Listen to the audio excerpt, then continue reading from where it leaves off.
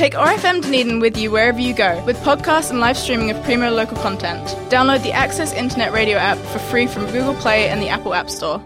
This program was first broadcast on RFM Dunedin and made with the assistance of New Zealand On Air. Hello and welcome to Bringing Wellbeing to Life, the programme that takes wellbeing research off the page and into our lives. I'm Dr. Denise Quinlan, and today we're talking about the lessons learned from writing our book, The Educator's Guide to Whole School Wellbeing. This is a book that celebrates the work being done to support wellbeing in schools in Aotearoa, New Zealand and across the globe. I'm handing over to Adrian Buckingham, educator and wellbeing facilitator with the New Zealand Institute of Wellbeing and Resilience, who's going to run the show today. Hi, Adrian. Hello, I'm Adrian Buckingham, and my guests today are Dr. Lucy Hone and Dr. Denise Quinlan, founders of the NZIWR, or the New Zealand Institute of Wellbeing and Resilience. They're currently writing The Educator's Guide to Whole School Wellbeing. This podcast series will feature insights from educators around the world who have contributed to the book. Welcome.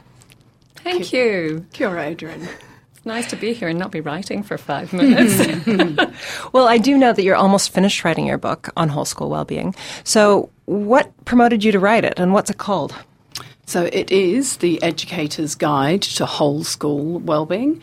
And essentially what started it off was we kept having schools come to us saying, we're in, we get it, we're totally motivated to take wellbeing seriously. Mm-hmm. But we don't know where to start. And they were telling us of the proliferation of materials that are out there in terms of kind of curriculum and products and contents of their program. But where they seemed to be much more in the dark was around process and that process of getting started. So because the two of us, Denise and I, work with so many different schools, that's one of the great things about living here in New Zealand, we just had that opportunity to have more diverse experience, which has kind of given us a bit of a greater insight into process. And lovely to be able to share that with people, because I find myself often in a situation where I'm in a school and I'm thinking, I would love them to know, oh, I've got a really great example from another school, or someone else has been down this path. Strangely, I was talking about a school in Northland in New Zealand who have done this amazing turnaround in their school. And I was thinking it would be useful for a school in the south of the country. And I mentioned it to somebody at the World Congress from Israel who works with low decile Arab schools in Israel. And she said, oh, please, could you put them in touch with my school superintendent? He could really do with some inspiration and some hope. So hopefully what we do is capture some of these stories and practices in the book so that we can share them more widely with people. And you're covering educators not just around New Zealand, but also around the globe, aren't you? Yeah, research practitioners from all over the place. Yeah.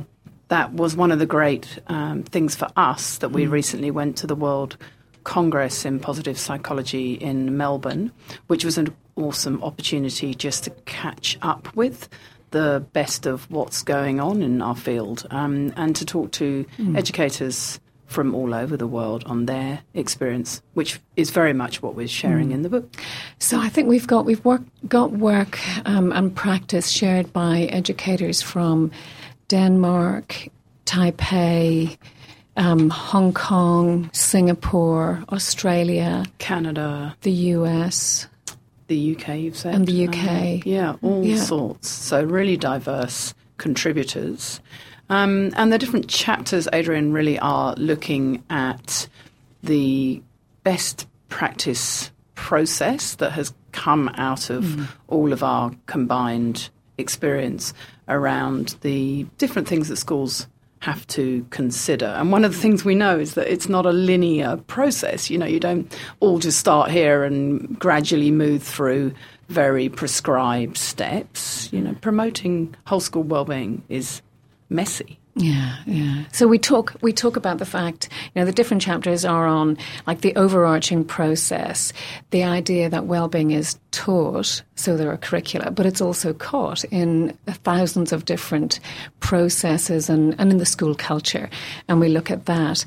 But then a significant part of it really is supporting schools to enter this messy phase. And we talk about being in the sandpit and how you've got to be prepared for trial and error. You've got to be prepared to get it wrong and encourage and support people to take risks and make mistakes.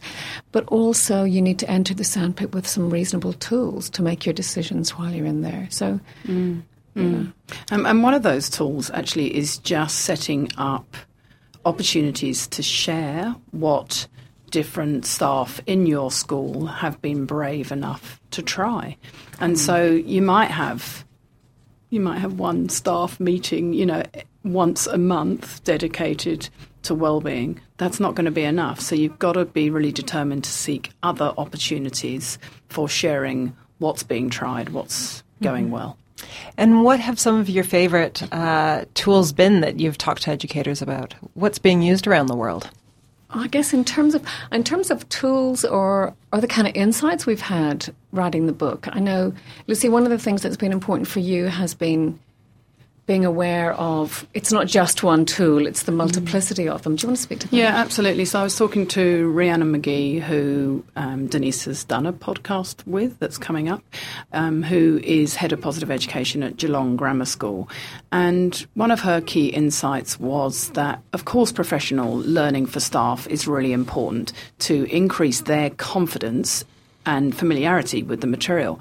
But I love the fact that she really emphasised that you need to give all stakeholders in a school multiple and diverse opportunities to learn more about wellbeing. So that might be in professional learning, and for some schools that will be 2 days or 3 days dedicated professional learning around wellbeing. But actually for some other members of staff, it might be better for them to learn from a podcast or to use the book, which is why we've written the book. So I think it's really important, and that has really hit me and been verified by the resources and information we've had from other people who are doing this work all over the world, is that you need to provide a smorgasbord of tools so that people can come to this work in ways that work for them. That makes sense. So what are some of the things you've learned, Denise, through writing this book? Do you know, one of the things that's really, really struck me is the importance of inclusion. And in the process of writing, I've realised how we've done a lot better in the last few years in terms of thinking about how do you contextualise well-being and how do we make what we're doing relevant and appropriate for the context, and how do we make work culturally responsive. And, we've got podcasts coming up with Tayyab Rashid on cultural responsiveness from an Islamic perspective. We've got Ara Simmons talking about multicultural settings, and we've got Nathan Rickey talking about cultural responsiveness for Māori. But there's been very little conversation or literature that we've been able to find anywhere about well-being and people with disability. And so one of the things that we're really keen to talk about is well-being is well-being for all, and how are we going to make sure that everybody, all of the stakeholders, all of the people in a school benefit and are included in well-being. I think that's a really important thing to consider, because otherwise we've got a group of people who typically get left to the side, getting their needs met on an average day. And now, for me, it's sort of like creating a double whammy if we leave them out of wellbeing work as well. I don't think we've been very inclusive about inclusion. Yeah, I agree. And for me, one of the real learnings from writing this book and talking to so many different people has been the prevalence of coaching now that is being used in schools to promote well-being and relationships. So there's been a lot of coaching research and coaching practice going on that's come from positive psychology for a long time now. But I think it's more recent that education has really, as a field, connected with the potential that coaching provides to strengthen relationships, to have people just understand their own psychological processing much better, to be able to reflect, self-reflect, be more aware, to have courageous, challenging conversations with colleagues or parents that they wouldn't really have had the scaffolding to have before, but now that they've had some training and coaching, that has given them the really practical tools, the relational tools to make them feel more confident in themselves and their relationships with others. Absolutely. And I think one of the things that's really helped that shift happen was that coaching has gone from being viewed as an external expert thing that you pay somebody several $100s an hour for, that's out of the reach of most state schools, to being something that people, a solution-focused conversation tool that people can get trained up in for a couple of days. And it's saying, we're not asking you to be professional coaches, but we're giving you some tools in your toolkit to be able to have useful, supportive conversations, teacher to teacher or teacher to student, or student to student. Even parents to students and parents to teachers. One of the aims of our book has been to give educators broader access to broader resources as well. So the good books and resources that we have come across while writing this book are all included. We have a watch section, which is all the videos that we've found. We've got a read section that has got all those best books. Reads. Yeah, and then the listen section that has got the best podcasts too that we've come across, and lots also from this podcast. It sounds really comprehensive. Yep, it's been quite exhausting. So what are you most proud of doing the Educator's Guide to Whole School Wellbeing? I don't know, not so much proud for us, but one of the things that I've really been struck by is seeing that this field is really growing and developing. And I think when it started 10 years ago, there was a sense that a lot of, particularly the positive psychology side, that this came from psychology and it was still owned by psychology. And in the last decade, I think we've seen schools own it more. And this is a process that I don't think is finished yet, but it's definitely well underway, you know. And I guess it's something that I'm proud of seeing how it's growing, and it's also one of the most important areas that I'm hoping to see develop. That we do think about professional practice in education as included in wellbeing, that it's a mainstream part of education. I was talking to Matthew White from the University of Adelaide yesterday, and he was saying it's an area he thinks needs an awful lot more research. You know, wellbeing is central as a concern for educators, but in mainstream education research, there's not much done yet. So seeing more of that happening and seeing us doing, I guess one of the things we've really been encouraging schools of late to do is to think about what are their educational tools that they know and trust, and how can they use them to design wellbeing in their schools. So thinking about things like inquiry, design thinking, universal design for learning, solo taxonomy. These are all things that are familiar to education, but not to psychology. And they're good tools that educators need to be using to decide how they bring wellbeing into their school. That's one of the things I'm excited about, that change. And I think it's just been fantastic to take some time out to really dedicate to having an overview of what's going on in the world, and to draw together best practice, diverse practice from educators all over the place, and to then share that in a book that won't cost schools the earth. So it gives them an immediate resource where they can kind of, get the best go-to strategies that schools are endeavouring to use at the moment. So I love that idea of collaborative learning and sharing. That always, really spins my wheels. And ultimately, Denise and I are academics. We love a bit of learning. So it's been an amazing opportunity to just get back and learn. And I've read so much more research in the last few months when we've been putting this together. And that has really reignited my passion for this field. I guess in terms of the more good news that we've found while we've been doing the research, there's so much good work happening all around the world. And I was looking at research from Scandinavia recently, and what I love about it is it's got a really different feel to what's coming out of the States. It's got their way of doing things, and it's much more, it's values-based, it's collective. Really lovely to go, there's a breadth of information that we can be drawing on. That's exciting. I think there is a maturing in the field. There's more critical evaluation of what we're doing and what's happening.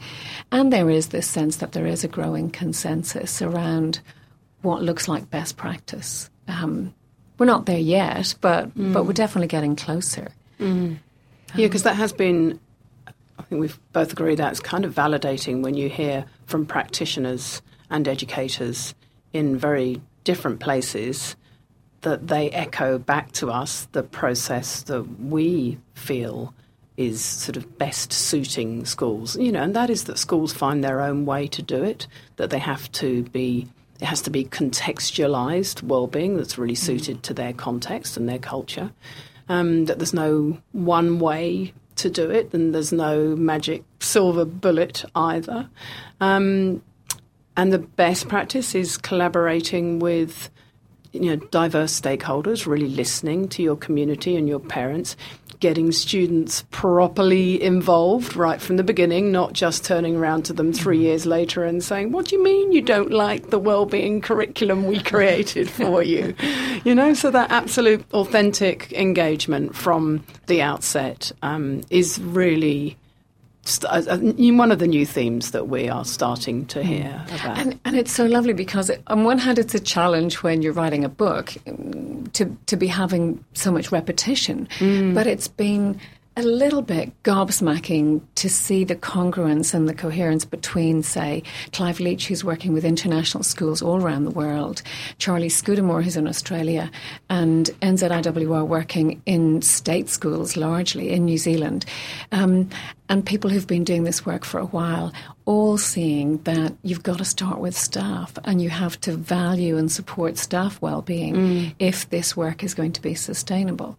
Absolutely. Yeah. And what change have you witnessed in actual schools? Oh, that's such a good question, isn't it? So schools are starting to grapple with measurement in really different ways, and that is partly driven by the fact that there are now an awful lot more providers of wellbeing assessments. Some of them, I'm not so sure whether they have been psychometrically validated and peer-reviewed, that research. So that's something that we've been really trying to dig into. Schools are starting to realise that you can't just do a wellbeing survey annually and hope that that's going to show a massive shift, because actually wellbeing surveying is not really like that. Schools will be really disappointed if they think you're going to see a massive shift in a year. There's lots of recognition that this work takes time, really a whole cohort of students, really 7 to 10 years before you could start to see whole system change. And that's true of any change dynamic, isn't it? And so, on one hand, people are getting more aware and sophisticated about the measurement they use and the being clear that the tools are appropriate for their students and being aware of issues like, you can talk more about that, Lucy, about data ownership and ethics. But the other side is we're hearing some of the more qualitative assessment on change.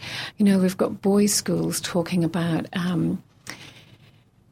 noticing boys being more able to express and own their emotions.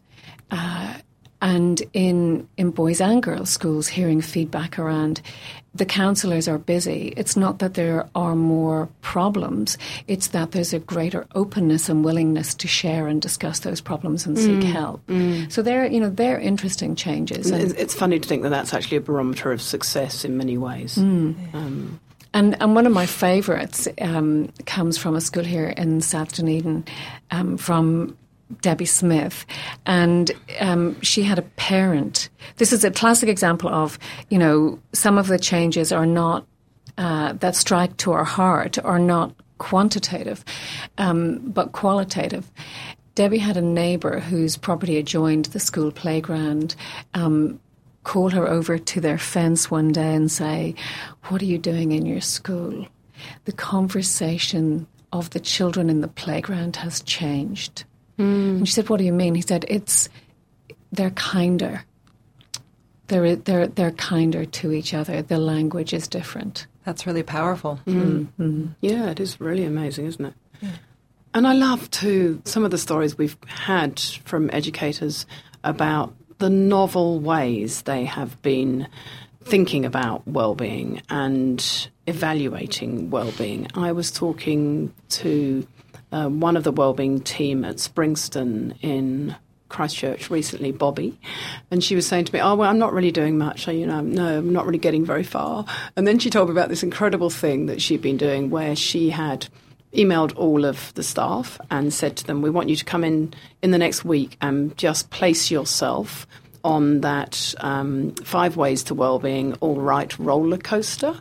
So, which basically you just get your little person and you just place your person on the graphic according to where you think you sit on the emotional roller coaster. And so then she'd been collating this information and triangulating it with all of the school-wide information, thinking, okay, so when more people were in a dip, let's have a look at what was going on in the school. Oh, it looks like we were all, it was week 4, or we were report writing. School production was on. School production was on. And I thought that was just such a beautiful way of bringing individual wellbeing assessment in a completely different way without a survey, and then comparing it to what was going on at the school level, and just building up greater insight than in really novel ways. And that's what I love about working with educators. Educators are so good at finding creative, novel ways that I, as an academic, would never have thought of. Like the marble jars. Yeah. This was so one of the things that an expensive and difficult way of measuring is to get to beat people on their phones and get moment-to-moment assessment. And it's difficult to set up and organise. But this school had a much simpler, more prosaic alternative, which was 5 glass jars in the staff room and a big bowl of marbles. And staff were encouraged when they came in the morning to put a marble in the jar that represented their well-being. And the jars were from awful, life's a catastrophe, through to I'm excitedly happy. And the principal came into the staff room one morning and saw the everything is absolutely awful jar overflowing. And it got immediate attention, I think. Because the boiler had broken down. Everyone was frozen. but it was giving immediate feedback. Yeah. In a non-technical way. Yeah. Yeah. Oh, well, that's great. And you can make it quite technical if it's quantitative. Just a couple more questions. If you could do only one thing for the rest of your life to support the well-being of other people, what would it be? I'm going to explore coaching more because I've really enjoyed learning about coaching, and I just can see from what I have read its potential to transform relationships and give people, equip them with the tools to have much greater self-awareness and insight, and to be able to have, at times challenging conversations in much better ways that enable really kind of global well-being and whole school systems to do better. And Denise, what would you choose if it was just one strategy to help other people's well-being? I will squeeze. It's kind of one or two, really. Kindness and compassion, I think. I think we could do change from micro to huge macro level by being a little kinder and more compassionate to other people, recognising where other people may be coming from. And it's not always easy. I've got a sign on my fridge that says, "It's better to be kind than right." To remind me and my family of that, because we don't always remember. And also it's a great week for Denise and I to remember to have a bit of mutual and self-compassion, because when you're on deadline, and for all of us, when you're at those real kind of crunch times in your life and you've got an awful lot going on, it's definitely the right time to just think, I actually do need to be kind to myself right now. I need to realise I haven't had much sleep. I need to just tell that to other people so that they don't all think, why am I behaving like a werewolf? Okay, well, on that note, what's your go-to strategy for boosting your own well-being when you're feeling frustrated or down? Oh, for me, if I only have, if I'm on book deadline, I've only got a few minutes, it's phone somebody who'll make me smile. I'll phone my kids, and they will make me smile.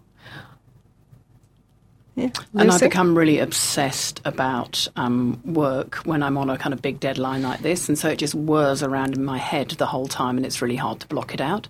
So I absolutely intentionally resort to using my Kindle, because I wake up all night, so I just read for another 10 minutes and fall asleep. And just blocking out work by listening to podcasts, watching a bit of, crappy TV, or reading a really easy-to-read book as well, so that I've got an engaging strategy just to take my mind away from whatever it is I'm obsessing about. Oh, well, that's great. It's been an absolute pleasure to talk to you guys today. Best of luck finishing the book in the next week, and thanks so much for talking to me today. Pleasure. Yeah, thanks, Adrian. It's been great to be with you guys. And we're really looking forward to this book being out there and sharing our work with people, but also especially to this coming podcast series where people are going to get to hear from absolutely great work from educators all over the world. You've been listening to Bringing Wellbeing to Life on ORFM Dunedin. If you'd like to learn more, our book, The Educator's Guide to Whole School Wellbeing, is available from nziwr.co.nz from early 2020. You can also listen to a podcast of this show on oar.org.nz, on nziwr.co.nz, and you can also subscribe to Apple Podcasts. I'm Dr. Denise Quinlan. Thank you for listening. This program has been brought to you by the New Zealand Institute of Wellbeing and Resilience. For more information on how schools, communities and workplaces can grow their wellbeing and resilience, go to nziwr.co.nz.